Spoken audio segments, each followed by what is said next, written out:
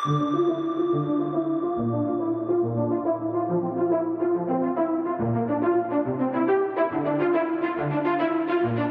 is the Multi-Faith Matters podcast. I'm your host, John Moorhead.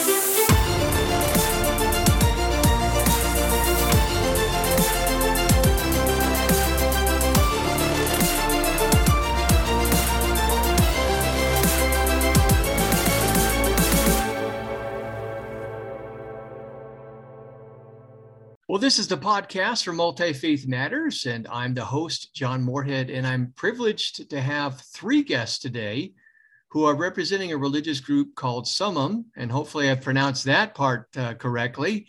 I'm embarrassed to say that they're based in Salt Lake City, and I'm a little bit north of that in Utah, and I didn't know about these folks and what they're doing and what they're about until a scholarly friend of mine, J. Gordon Melton, who specializes in new religious movements, said, hey, there's this group near you that you might want to get to know. And we're finally following through on that. And I'm going to let my three guests briefly introduce themselves before we learn more about their religious beliefs and practices so that I don't make mistakes in pronouncing their names. So I'll turn it over to you folks to introduce yourselves. Thanks for being on the podcast, by the way. Sure, thank you. My name is Sue Manu. I am the president of Summum, and I do a lot of the gardening and that sort of thing around Summum. We all volunteer our time. We are not paid by Summum. We do it on our own because we feel like it's a worthwhile cause. I also am a piano teacher. I have taught piano up at the University of Utah for several years. Now I'm retired and still doing teaching, but yeah, so that's basically it. Great. My name is Bernie Nayo. I'm the vice president of Summum. I have a background in information technology. I do computer stuff as my regular job. Obviously, with my experience there, I help take care of the IT needs for Summum. And yeah. Yeah, he created our website, so he's the guy responsible for that. Very good. You guys have a great website presence, and in the podcast description notes, I'll put links to your websites there. Great. And I'm Ron Tunu, and I'm a funeral director, licensed funeral director. I'm retired now, but I've been in funeral directing for 30, 40 years in management. So now I'm retired, and so I just use my time to assist someone in what they're doing and of course, work with the modification. Well, very good. Again, thank you all for being here. I appreciate you carving out the time and sharing what you're all about. I like to begin these conversations on a personal note. Can you share with me, those of you who feel comfortable, what is it that led you to this spiritual path that you're on now? And how would you talk about it? I know Christians talk about conversion. Other religious traditions talk about enlightenment. What would be the appropriate term that you would use, and how did you come to where you are today? Well, either of those terms are correct. I mean, conversion can mean the same thing as, just moving on down the road. You decide you become fulfilled in one thing and you move to something else. And that's basically what happened to me. My background is just a Christian church, Disciples of Christ. I went to Bible school, had to go to church every Sunday, no matter what time I came in from a date. That was expected. But when I got away to college, I went to church and I was sitting there and I said, I feel like a hypocrite because I don't believe this. This does not touch me in any way. Subsequently, I learned to meditate in the TM movement, Transcendental Meditation. And that touched me better. I felt like that was something that was more appropriate for me. I felt more connected to who I was through the meditation. So anyway, down the road, I went to a lecture that Corky gave up at the University of Utah. And at first, I was like, oh, come on, this is really bizarre. He's had experience with extraterrestrials and, mummification and all of that. But as I went, it sort of piqued my interest. And as I went and learned more, I began to see that it was something that could be a possibility for me and felt like it was where I needed to be. And I think that happens in all religions and all philosophies. You are where you're meant to be. And just because my parents and my siblings are not happy that I have left the family and the fold, but for me, it's the right direction. And so that's kind of how I've come to this point, I suppose. Okay, thank you for sharing that journey. Sure. You mentioned Corky. Corky is the founder of Summum Bonamom and Ra. And I had a similar experience. I was raised Catholic. When I was around 19 or so,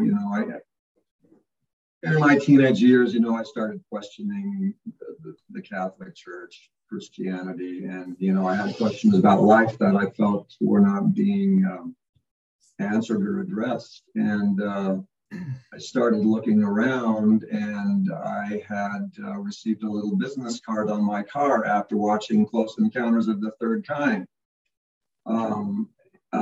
Back in, when was it, 1977. And the little card, advertised the class that Corky was giving up at the University of Utah, and I attended the class. When I first read the card, I thought, oh, this is one of those alien abductees that I had heard and read about. And I thought, what kind of a person? I got to check this out to see what kind of a person, one of these people is. And it turned out he was a very down-to-earth person when he gave his presentation. And he did have an extraordinary story. But he talked about some very interesting concepts that I thought, this is worth checking into. And so I did. And ever since then, I was pretty much involved. Great. Thank you so much.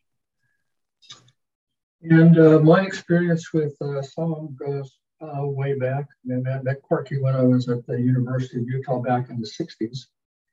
And this was before he had this experience. And my own personal background, I was raised LDS, and I was the first student that I know that got kicked out of seminary because I asked long questions about things. I got uncomfortable with it. And of course, I got older. My parents were hoping I'd go on a mission. And when they asked me, I go, I have got so many Christian friends, Jewish friends, and I know their parents, and they are great people. I know all these people, and they go to church, and they take care of the community, and they have all of these, community benefits with each one. And I said, I don't think that there is one particular way to go. I don't feel like I need to go out and have one person change their religious philosophy, because they seem to all be working really well with all of them, and they're great people. And so obviously they didn't invite me to go on a mission. But I used to read a lot of different philosophies books. I moved to California, and Maharishi Mahesh Yogi was there, and I learned transcendental meditation, and sat in meetings with a lot of different gurus. And I was always looking for something, because all of the different religions felt like the people that were really involved with them, it was working really well for them. And so for me, I thought, there must be some sort of a unifying situation that kind of brings them all together. And I used to come up this Utah all the time skiing with Corky, and he told me about this experience, and he told me about the principles. And when he told me about the principles, it seemed to be like it was a kind of a fabric to kind of pull them all together. But what also did it was it pulled science and religion together. And a lot of times, there's a lot of fight between them. Mm-hmm.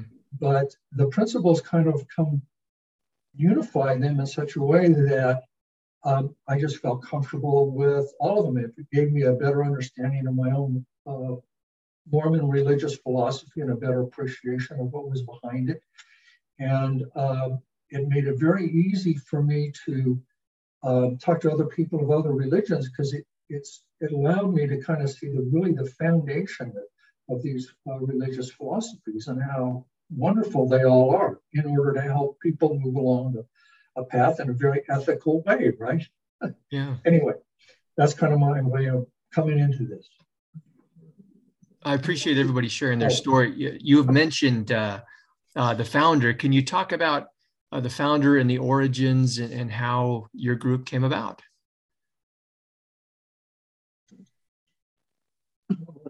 In 1975, Corky had an experience with what he called extracelestial beings that come to the planet to assist those searching for the keys to creation. And I mean, it's happened over and over again. I mean, look at Moses and the burning bush. Paul had someone, come to him, Christ, supposedly.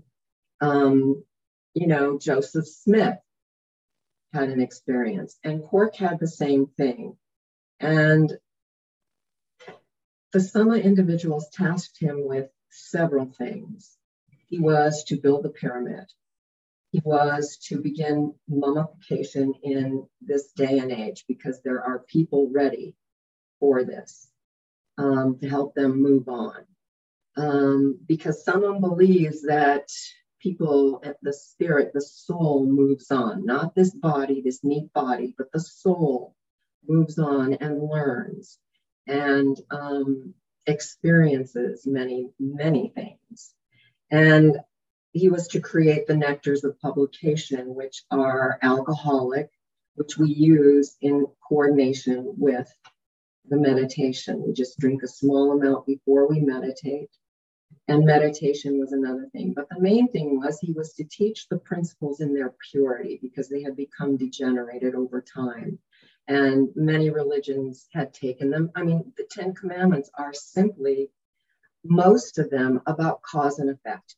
Don't lie because it's going to come back at you. Don't kill because what you do is going to have an effect and it's not going to be good, basically, for you. And so that's kind of what he began to do. He began to give classes on the principles. And anything else anybody want to say?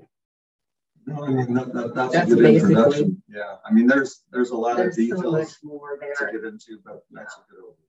If you read on the website, his first encounter story, I don't know if you have, it's really a well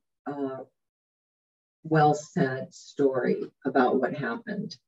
I mean, he didn't believe that what was happening to him was happening to him. He thought someone had slipped him some drug at work and he had this experience, but that was not the case.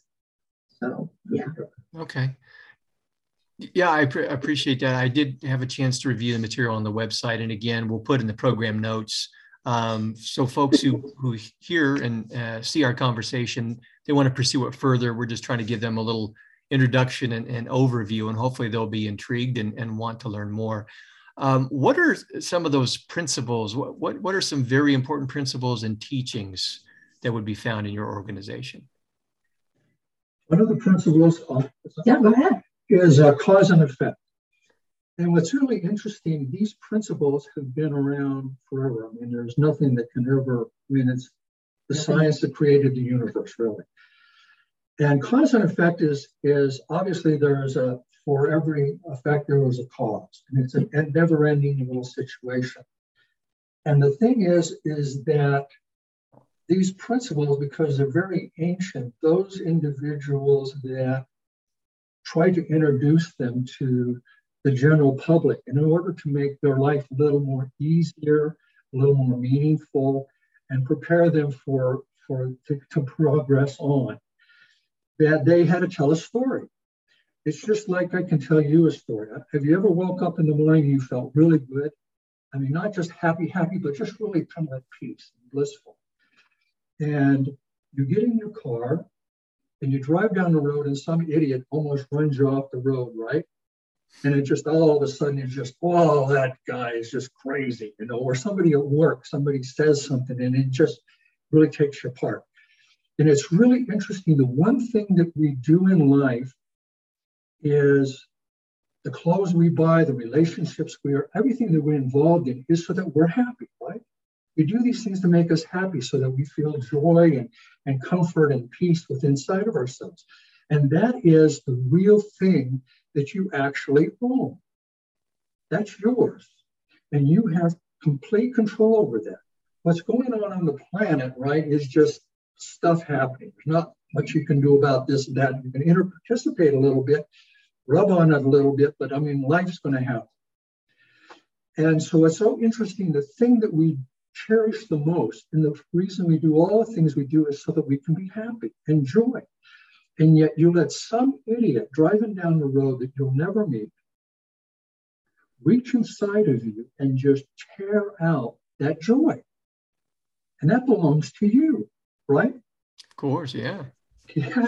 And we strive so hard to achieve it, and yet we just let it go in an instant. And the problem with that is that under the law of cause and effect, it rests within inside of you. If you get mad at work and you got a bad day and things are going wrong, it puts a vibe on you. The vibration is one of the principles. It puts a vibe on you. And then when you come home, you literally infect the people that care about you the most, right? Your next door neighbor doesn't care whether you're happy or sad, right? Your co-workers don't care. The people that care about you are infected by it because they have their own thing going on, right? They got their life going on, this, that, and another. And yet they put it aside so they can come home and be happy and maybe make dinner and take care of the kids and stuff. And here you come home with this vibe, right, that you've picked up. You voluntarily allowed your bliss to go away. You grabbed a hold of this and you hung on to it. And you bring it home and you infect everybody in the whole house. And they got their own stuff. And so what does it do? It infects them, right? It's cause and effect. Now, by me telling you this story, I put a whole lot of stuff on top of a very simple principle of cause and effect. And we look at all of the different religious philosophies and all the stories and all of the things that they say. They're simply talking about these very simple principles, like cause and effect, right? And they have to explain it to somebody, and so they will tell a story. And sometimes the story becomes more important than what's the underlying reason that's behind it, because creation cares about all of us, right? And it wants us to move forward in the most peaceful way possible. And all religions try to infuse some sort of ethical framework, right?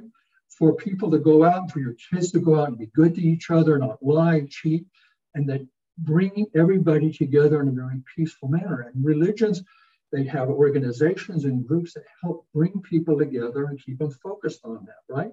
And it assists them on their journey. But underneath these principles, underneath all of that are these principles are the reasons why, right? Turn the other cheek when somebody hits you. Well, what are you going to do? Wait around until somebody hits you in the face and you're going to turn your cheek? It's the same thing as cause and effect. When somebody does something to you, you can get mad. We all get mad, but allowing it to reach inside of you and take that joy and take it away from you. I mean, why? It's so easy to lose and so hard to get. We go gather all these things to get it, and we throw it away in an instant. And a lot of times people we don't care about offend us, and all of a sudden we spend all day and all night running that movie in our head, what we should have done, all of this, that, and another. And you could be at peace, right? Is it possible? It belongs to you, but yet we give it away, and then we spend all our time focusing. Anyway, that's cause and effect. Okay. Anything else that you would consider some of the more significant teachings? Well, so the teachings are based on what is called the grand principle of creation. And out of that principle, that principle addresses the questions of what caused the Big Bang? Where did God come from? A lot of questions that people have about the mysteries of life and creation and existence. And out of that principle come 7 principles 7 fundamental principles. There's a principle of there's the principle of cause and effect that Ron mentioned. There's also the principle of psychokinesis, which is stating that the underlying essence of the universe and life and everything is mind. There's the principle of correspondence, which means different levels of life and being are related because the fundamental laws are at work at all the different levels. There's vibration, the principle of vibration, everything is vibrating. There's the principle of opposition. If you look around, you see opposites everywhere in nature. There's the principle of rhythm. You know, we see the seasons, you know, we go back and forth with our emotions. Principle of cause and effect that Ron mentioned, you know, you can see the domino effect going on in events in life. And then the principle of gender, meaning that when any type of creation takes place, there's a masculine and a feminine force coming together to produce the creation. A good example is when a man and a woman conceive a baby. But those are the fundamental principles, and those are typically what we introduce people to when they first want to learn about the Summum philosophy. Well, thank you for summarizing those principles.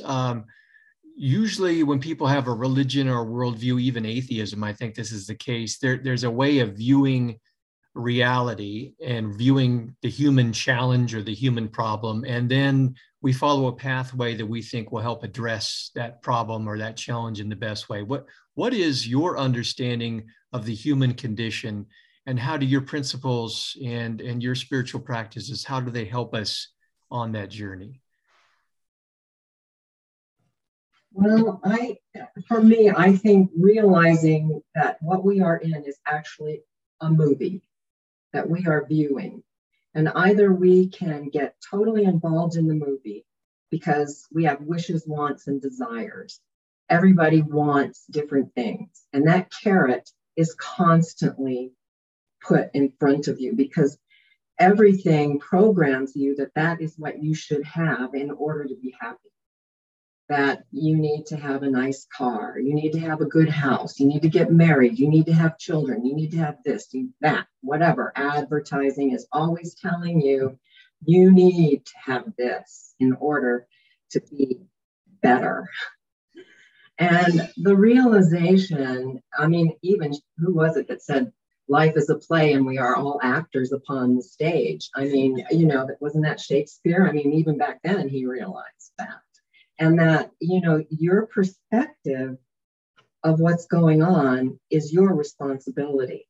That either you can get totally involved and then you are thrust into everything that's going on in this universe. And the principles continue to happen.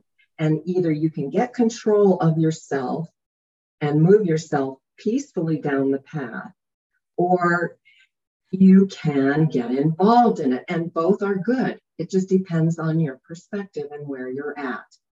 But for me, learning the meditation and allowing myself to step away from some of the things that are going on has helped keep me a little bit more stable and peaceful and have a more, you know, a nicer time in life, I suppose, and has made me a little bit more at peace with me. And because, you know, you're not responsible for anyone else but yourself. And I think probably the biggest lesson of Summum is the fact that you are responsible. Either you can get caught up in the cause and effect of something, or you can step away momentarily. But you have to realize what's going on with you before you are able to do that. You have to say, oh my gosh, I'm really getting involved in this movie. I mean, it's like watching a movie in a theater. You can't change that movie when you're sitting there. Either you can get totally involved in the movie, or you can view it from a different perspective. So it's really about perspective in the end. You know, I was just going to say, you know, Summum is a word that means the sum total of all, or the highest and greatest. Now you can substitute the word God or love or creative energy or whatever you want for that word. You know, we just speak about it in a different way, that's all. But they are all principles of that higher force, that creative force that did everything, not just this tiny. I mean, if you look at the images from the telescope that they've sent out, you can see how small we really are. I mean, it's significant, our lives, I'm not saying that, but in the bigger picture, we're not terribly big in that way when you consider everything, all the wonders and workings, you know, of creation. So anyway, I thought I would just kind of say that. Okay. Clarify that a little. Yeah, I appreciate that. Anything you gentlemen want to add to that? You know, as you mentioned the meditation, I mean, that's a very, very important thing. If we take the principle of, for example, opposition, that says that there's two sides to everything, and we can find ample example of that all around.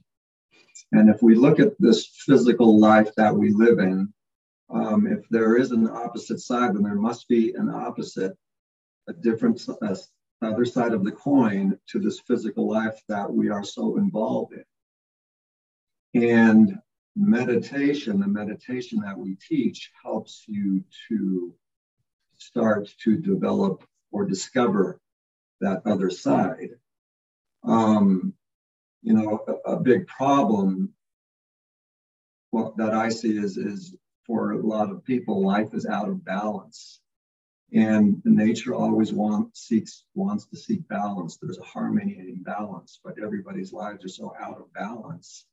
And that, I would say, that imbalance stems from this lack of having a relationship with the other side. You know, people talk about having a spirit or a soul and have a belief in it, but that's as far as it goes. They have no realization of that other aspect, that complementing aspect. And the meditation that we teach helps people to discover that and bring themselves into more of a balance, where then it is easier to navigate through this thing we call life.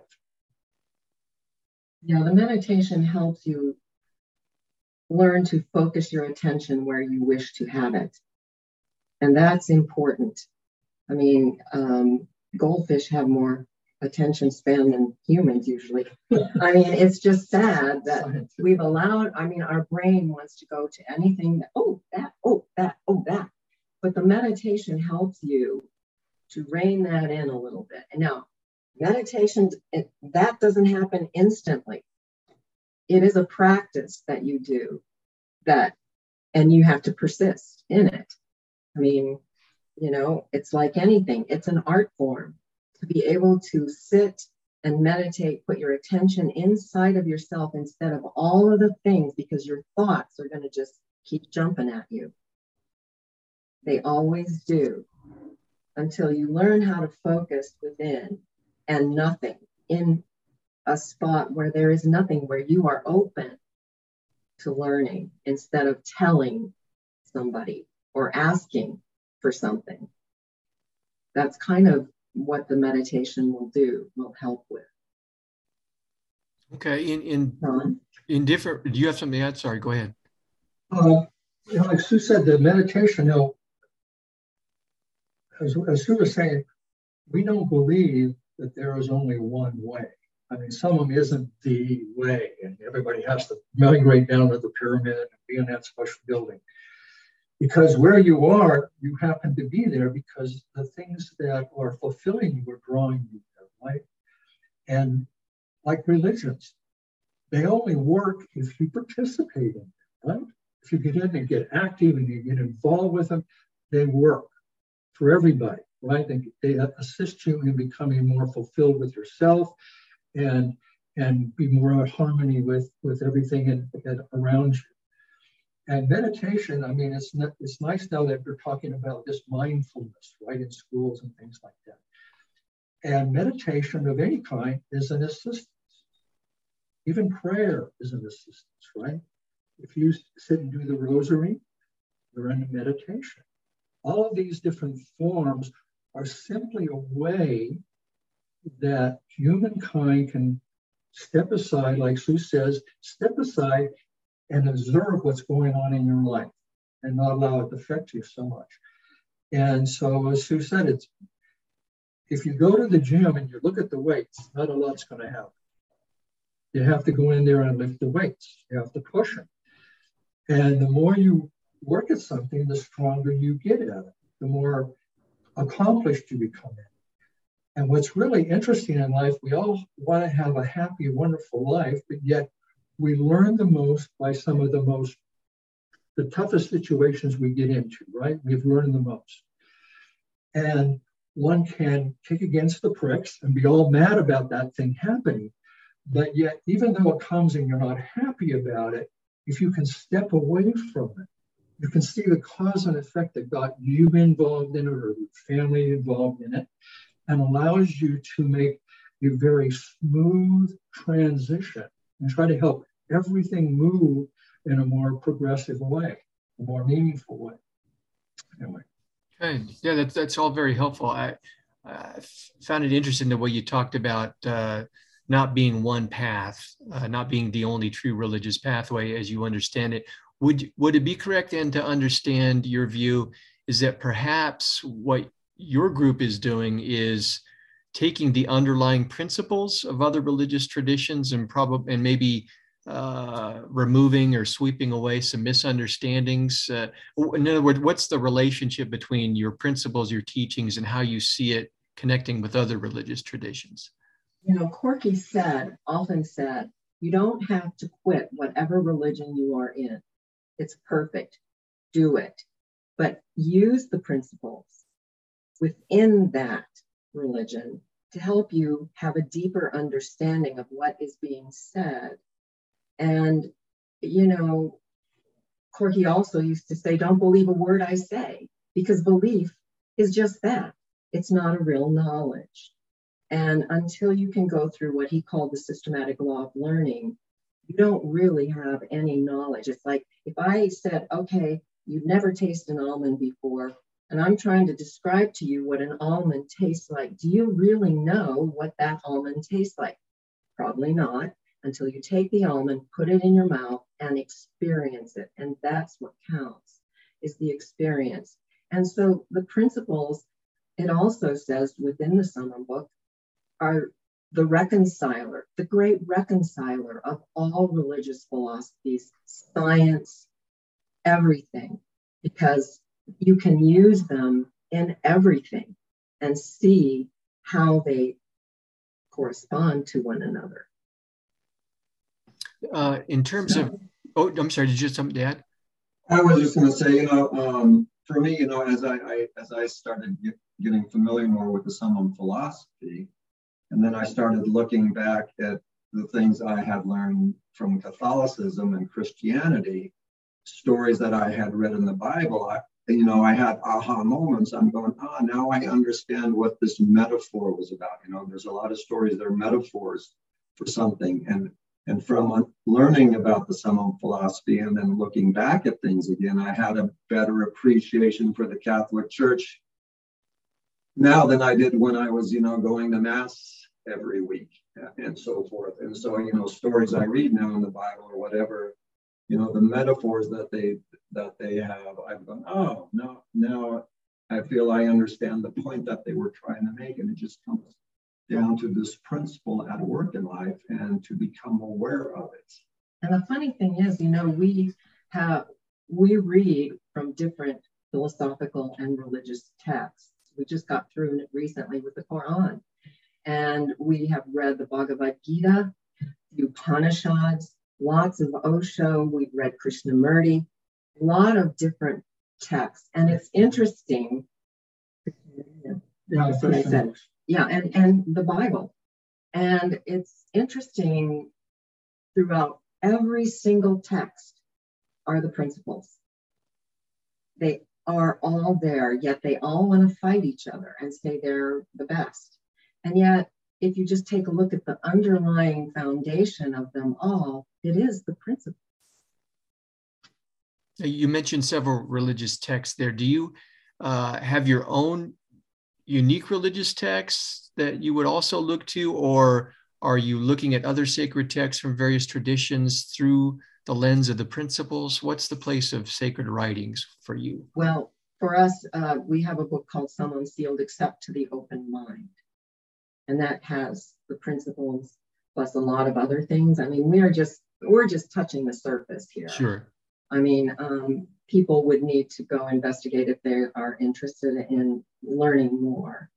But yeah, that is the text that we have, but we feel like it's important to look at others as well and see how the principles fit in with their philosophies. Okay, that's very helpful. I think if folks were to drive by your facility, they would be struck by the pyramid in Salt Lake City. What is the significance of the symbol of the pyramid for you? And then we'll talk a little bit about the practice of mummification.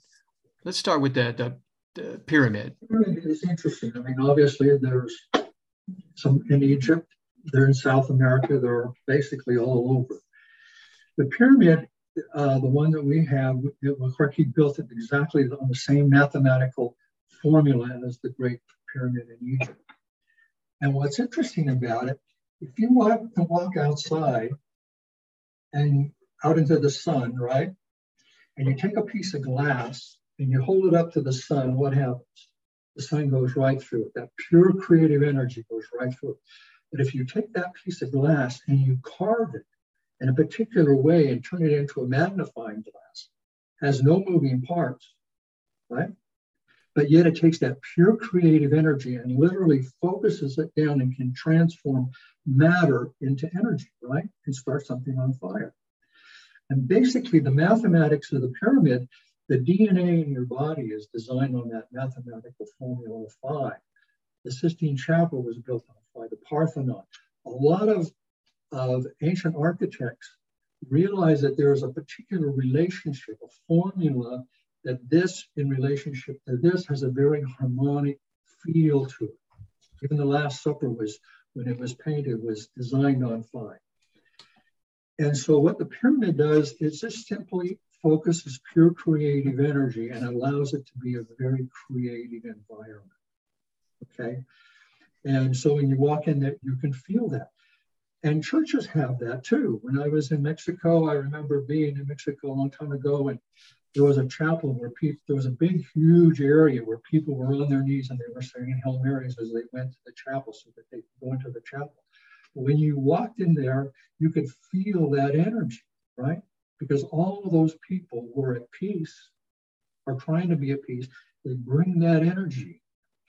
And so the pyramid is just simply a natural environment that we use. So when we go in there, it's a little more creative. It allows you to sort of relax with things, because in reality, we all have our own personal challenges, right? We all have our little things that we're working on. And when you are in the pyramid, because of that creative energy wants to simply move us forward, right? Isn't that what creative energy does? Mm-hmm. It moves you forward. And so when you go in there, it allows us to sort of see or feel some of the things, some of the little buttons that are sticking on us, you know, things that set us off. And it allows us to kind of get a handle on it a little easier. So it's just a very creative environment for the people that come in there and spend some time. It can also allow you to quiet your mind, stop all the chatter. There is something about being in the pyramid that can help with that. Okay, that's right. Okay, anything else you want to add to that, or is that kind of a good summary of understanding the significance of the pyramid? Okay, let's talk about, I know when I first, maybe a lot of folks do this, when I first looked for your website, you've got some different extensions there that'll bring up different things. One of the first things I found was your references to mummification. Can you talk about the significance of that in terms of belief and ritual and practice? Why is that significant for some of them? So the philosophy is that life does not end when our body dies. It goes on. And that's what pretty much all the major religions and philosophies feel as well. And mummification has been practiced by cultures throughout history, throughout time. I mean, when we think of mummification, usually what comes to mind is ancient Egypt because of the spectacular things that have been found there. But if you look around, they found mummies all over the world: South America, North America, China. The early Christians and Jews were mummified. And the purpose of mummification is to assist the soul, the spirit, the essence, whatever you want to call it, make its journey as you move from this life to whatever your next destination is. And it's using one of the principles, the principle of correspondence. You can liken it to when we go on a trip. We just spontaneously drop everything and go? Usually, no, we don't. We prepare for it. We get set up the dates, we make travel arrangements where we're going to stay and so forth. Why? So that we can go on our journey, it goes as smooth as possible, and that we get to enjoy it. And so mummification aids in the essence making that transition, and we preserve the body, because you've heard the stories of near-death experiences, people pronounced clinically dead and revived. Talk about seeing their body from a separate vantage point. Well, when you die, that's going to happen. You're going to see your body, and all of a sudden you're going to find yourself in very strange surroundings, and you're going to be at a loss going, whoa, what is going on? And the preserved body can sort of act as a grounding mechanism for your essence, so that during that transition, people on this side can communicate to you and recite to you a spiritual will, something you've written up before your death happens, that you feel will help you, guide you along the transition that you're going to make. And that entities on the other side will also assist you in making that transition. And so we leverage mummification to make a more smoother transition during a rite of passage that everybody on this planet is going to go through at some point. Doesn't that everything? It's been practiced for a long time. I mean, even in the Old Testament, the Hebrews, when Jacob died, they sent forth to Egypt for the physicians, right? And it talks about them bewailing them for 40 some odd days, saying prayers, right? And of course, the Egyptians bewailed them for 70 days plus the 7 days of embalming. Mummification is a very ancient word. It means to preserve for time and eternity with residence inside and out. And so therefore, when they preserved Jacob, or mummified him, basically, they preserved him for time and eternity, right? Same as with Israel. In the Jewish tradition, they said Shiva, where they sit and pray and read over the books to assist that soul to move from this address to the next. The Catholics, they say the Viaticum, same thing, to assist them from this address to the next. The Egyptians, the Egyptian Book of the Dead, and you have the Buddhists, they do the same thing, the Ordo Thordo. So basically, this is a very ancient practice. And like I said, I'm a funeral director, and I know when I was going to school back in the day, they always said, your job, the funeral organization, is for the living. And I always was in the position that I always had an argument, no, it's for the dead. It's them, go on. A long time ago, when a person passed away, the family would bathe them, dress them, take care of them, and it allowed that person to make a smoother transition, their spirit, because the family was there. It allowed the family to make a very smooth transition. And back when I was a funeral director, I always offered the family an opportunity to participate, maybe do mom's hair or help dress dad. And a lot of times when they got through with that, most of the people that I've ever done that with was just very fulfilled with that inside of themselves because it allowed them to make a connection. And for myself, I feel it made the person that happened to be there, the deceased person, that allowed them to make a very smooth transition also. And so this is something that's very ancient. It's always been around. If you go to the Cairo Museum, they have a whole room that has Christian mummies in there, you know, because they mummified, they preserved their body. And so it's just an old thing that's been around for a long time. And some individuals said it was time for us to reintroduce it. And there's only going to be a handful of people. I mean, you know, this is just the beginning. We have a little pyramid. You know, in Egypt, they had a little pyramid. And it's the beginning of something. And so, you know, we just made it available. That's it. Okay. Now, you mentioned that that ancient Egypt was, you look to the source for the pyramid in terms of its construction. Is the same true in terms of the process of mummification, the body prepare, or is that something different? Well, it's really interesting about the pyramid. I mean, there's archaeologists and scientists that says the pyramids survived a flood that's over 15,000 years ago. And so I always ask people this as well, if they built that, but it's interesting how the Egyptians, they wrote down everything, right? They wrote about stories and wars and harvests and famines and this, that, and other. But yet the pyramid does not have one single hieroglyph in it, except for Khufu's name. And it's carved in very crudely in there because I guess he found a way in and he carved his initial, just like when we were young, we carved our initial in a tree or something, right?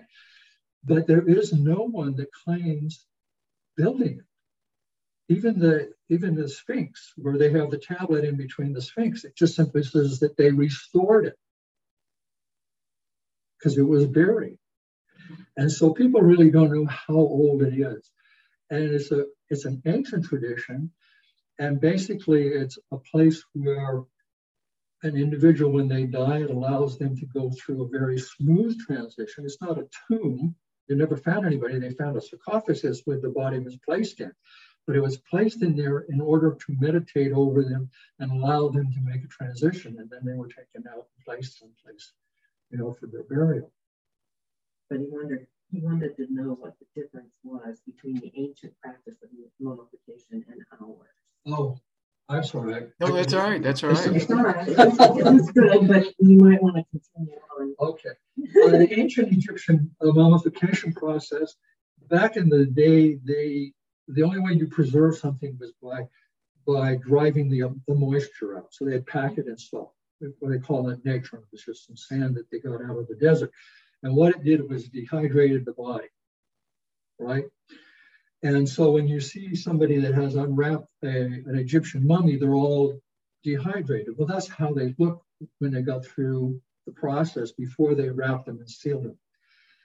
And our process is a formula that Corky came up with from the research.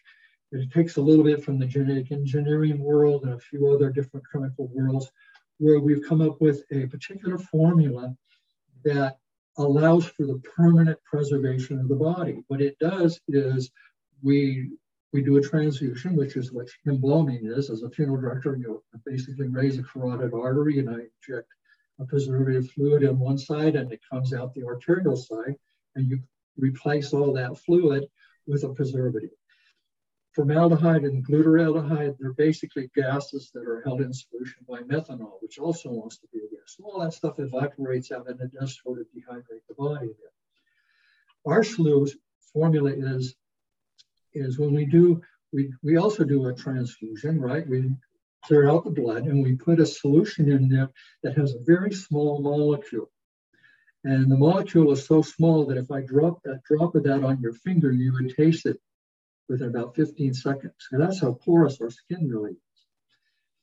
And so what we do is we infuse the body or embalm the body. Then what we do is we perform an operation and make a surgical incision from the sternum down to the pubic symphysis, and we remove all the internal organs, clean everything completely. And then what we do is we take the body and the internal organs and everything, and we immerse them in a solution of this formula. And what it does is it drives the oxygen out. And by driving the oxygen out, the body is preserved. I mean, if you go to a lab, you'll see something sitting there, a brain or some piece of biological tissue that you just simply dropped into some alcohol. Drives out all the oxygen, allows that piece to sit there, and it can be preserved for a long period of time. And so basically what we do is just simply remove all of that. And then we take the body out of the solution after about 6 months to 9 months, because we want to make sure that the body is completely permeated with our solution. And when we take the body out, they look like they just passed away yesterday. I had a dog that passed away, old gal, she was really old. Anyway, we mummified her and we took her out of solution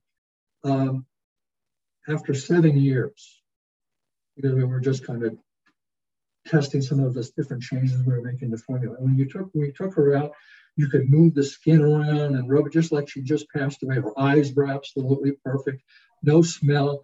It's just like she passed away yesterday. So absolutely perfect. And so what we do is when we take the body out, we put a lanolin type of solution over the body. And it's sort of a lanolin wax type of solution, so it kind of conditions the skin. And then we start wrapping the body with cotton gauze, just like you would get at the drugstore. First wrapping, you know, the solution and everything makes the gauze really damp. Then we do another layer and another layer. When you get up to about 7 layers, all of a sudden it starts becoming very dry because it hasn't wicked its way all the way through that. And then what we do is we paint a beautiful rubber membrane over the top of the whole body. That's the first layer of the cocoon that the body is within. And it's just like when you get a rubber glove and it has cloth inside of it, you know, some of the tougher rubber gloves, how tough it is. Well, that's what we've created around the entire body. And what we do is we have to do it as soon as we take the body out, because we do not want oxygen to work its way back into the body, right? And so once we take the person out of that, we have to work until it's completely sealed. Then after that, what we do is we put a fiberglass coating over the top of that. And we use a carbon fiber that goes over the top of that. And that forms a complete chrysalis over the mummy. Then we place the mummy inside of a bronze mummiform, which we've created. Like Corky had passed away quite a few years ago. When we mummified him, he had created a mummiform that he wanted his body to be in. And so we designed it. We had an artist make it. And then we placed his body in there. And of course, we made that thing about 10, 20 years before he died. So we had it ready. So anyway, when we placed him in there, then what we did was we filled the entire thing. We purged all the oxygen out. And then we filled the entire mummiform with a resin and silicon sand solution. And the silicon sand and the resin, the silicon sand helps cool off the resin as it heats, but it's a real slow, pure resin. It's a very specially designed resin, so it cools slowly because you don't want it to get too hot. So anyway, we fill the entire mummiform with that, and it turns it basically into stone. I mean, it is intense. And so once that's completely filled, we weld off the end of it. And so like Corky, you can go on the website and see his mummiform on the website. He is completely welded inside of a bronze mummiform. And there's nothing in nature that corrodes bronze. It forms patina over it, and it says you can put it on the bottom of the ocean and it'll be there for thousands of years, and it'll be just like the artist created it. And so as long as that mummiform stays completely intact, Corky will be absolutely perfect. I mean, you could open up that mummiform in 100 years or 100,000 years, and you could have a viewing for him. He'd be absolutely perfect. And because we preserve the solutions that we use, preserve the DNA, so that because like formaldehyde causes protein linkage and it fuses together and destroys the DNA. Our solution does not destroy the DNA. And so the body is preserved perfectly from time and all eternity. One of the big misconceptions about our mummification is they assume that we're looking for them to reanimate the body. We are not. That is not the reason the body is mummified. And so we have no intention of drilling in there and taking a DNA sample out and cloning the person or anything like that. It is simply, like Bernie says, it's a talisman that allows the spiritual soul, as it makes its journey from this address to its next address, to maybe touch back and kind of remember some of the things it's gone through. So, I really don't want to do that next time I move on down the road. And so it makes a very smooth transition from this address to the next address. Well, we've been going for an hour, and I know we just wanted to provide a summary, and there's a whole lot more that I know you folks could share. But again, in the program notes, we'll direct folks to your website. And I just want to, again, thank you for making the time. I'm amazed we were able to coordinate 4 schedules and get you 3 together and to have this conversation. I appreciate it very much. Thank you for the opportunity. Again, this is the podcast for Multi-Faith Matters. Please check the notes to this and our other episodes. We're able just to scratch the surface on these things. And if you want to learn more about some of them, visit their websites. There's plenty there. And I'm sure if anyone is interested and they reach out, they'd be more than happy to answer any questions. Again, this is John Moorhead, the host, and I want to thank everybody for watching and listening. Until our next episode.